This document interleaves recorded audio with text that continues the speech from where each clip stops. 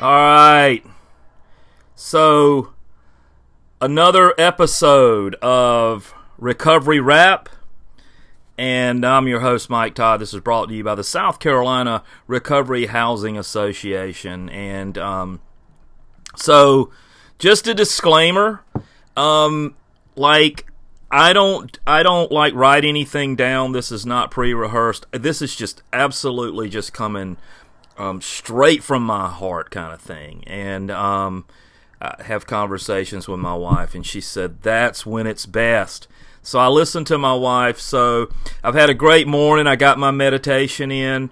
That's always important for me because, my gosh, my mind, especially the way it works, goes 100 miles an hour. So it's important that every morning that, like, all throughout my recovery, the first thing I learned was that praying was talking to God. So when I opened my eyes this morning, I prayed. And then I was taught that meditation was listening to God. So I just did my 10-minute meditation. And I'm just ready to get the day going. I'm going to probably hit a recovery meeting here a little bit later. But I wanted to talk about something that real quick. Again, this is just like a 10-minute, maybe 5-10-minute recovery share. So I want to talk about, like, before I got into recovery, this is probably going to blow everybody's mind. I was a drug user. That's right. I was a drug user before I got into recovery. I wonder sometimes if we just kind of, like, forget that, right? And so I've really been, a lot of what I've been, in the last few months, especially since COVID, I've had some opportunity to really spend some quiet time with God, and that's something that I've really, really been focusing on, is that drug users should be met with dignity. I know, I get it. It's hard. It's a brain disease. Listen, I don't have a bunch of letters behind my name. I want to hit that disclaimer real quick. I'm not an expert. I'm just a guy that's been in recovery, a guy that, helped start a program and all that. But listen, I don't have all the answers, that's for sure. But meeting, I want to talk about personally.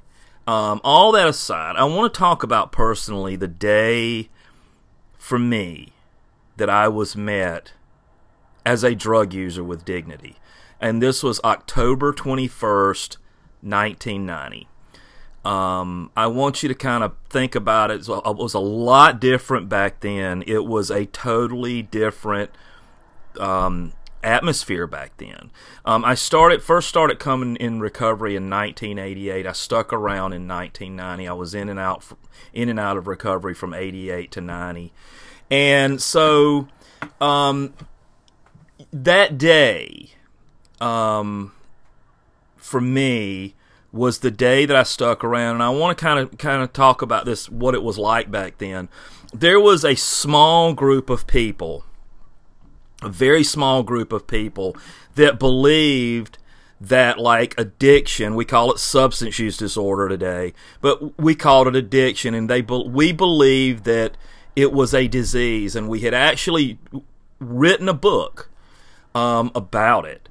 But when we got out, and there was probably at that time maybe 20 of us in the Myrtle Beach, South Carolina area, and if you got out of that group, if you got out of that, and you got out of that group and you got in the community, or you even kind of talked to your family and said, hey, I'm an addict and I'm in recovery, nobody understood that. And it was, this disease was known as a moral failure. And I had been told time and time again, look, you just really need to get yourself together. And time again, I would try to get myself together. And, like, I would go to church, and I would, whatever it took. And, and then, I would go back out and pick back up, and I would use. And especially in the church atmosphere, I'd think to myself, well, gosh, maybe God doesn't love me like he loves them. And I would fall deeper into despair. And but October 21st, 1990, I was sitting in my car, and I'll be frank with you, I was contemplating taking my own life because I was that desperate, I was that tired, and I knew that I was getting close to doing that because I had kind of a prior attempt, and you get like this really calm feeling. I can't explain it, and maybe others that have unfortunately went through this can explain, is like, it's finally over.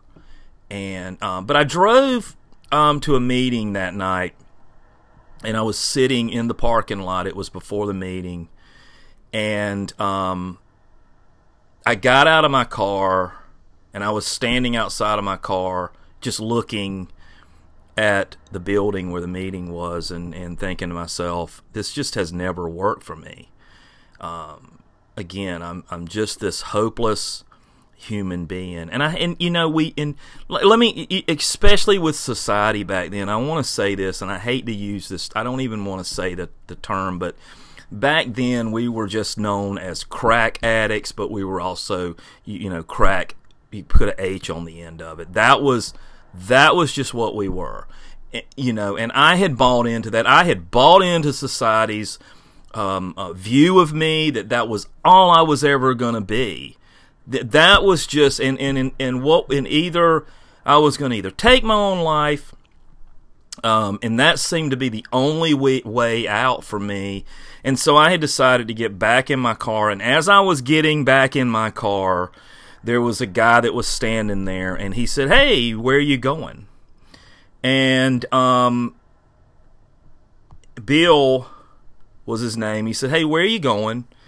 And I said, I'm just going to go home. This doesn't work for me, and it never has worked for me, and there's really no hope for me. And he says, "Well, why don't you just give yourself a break?" And I said, I don't want to go in there, And he says, "Yeah, but what if I just walk with you?" Now, I want to explain something to you. Like, nobody had said that in a long time to me. Nobody had said, "Can I walk with you?" And he did. And he walked in that meeting with me, and he sat by me, and I don't know what exactly the meeting was about, but I think it was about sponsorship, because when I left that meeting, I asked him, I said, "Hey, Bill, what's your deal?" And he says, "Well, I haven't used drugs in 3 years, and, my grandmother left me a house and some money, and I don't have that anymore." But I haven't used in 3 years. And he seemed very happy, and he seemed to really be content talking to me. He had a smile and a glow in his eyes that I just wanted. And I asked this man to help me, and he did. And one of the things he told me to do was call him every day, and maybe in another episode I'll talk more about that, but he met me with dignity, and he met me with love, and it was exactly what I needed that day. And the rest is history. So thank you, Bill. And thank you for whoever's listening to this. We're going to sign off here with a little "Don't Stop Believing." We need that right now. We need that. Don't stop believing. It's going to get better. Hang on to that hope. Bill gave me a hope shot that day. He gave me a hope shot that day. Go out today and give somebody a hope shot.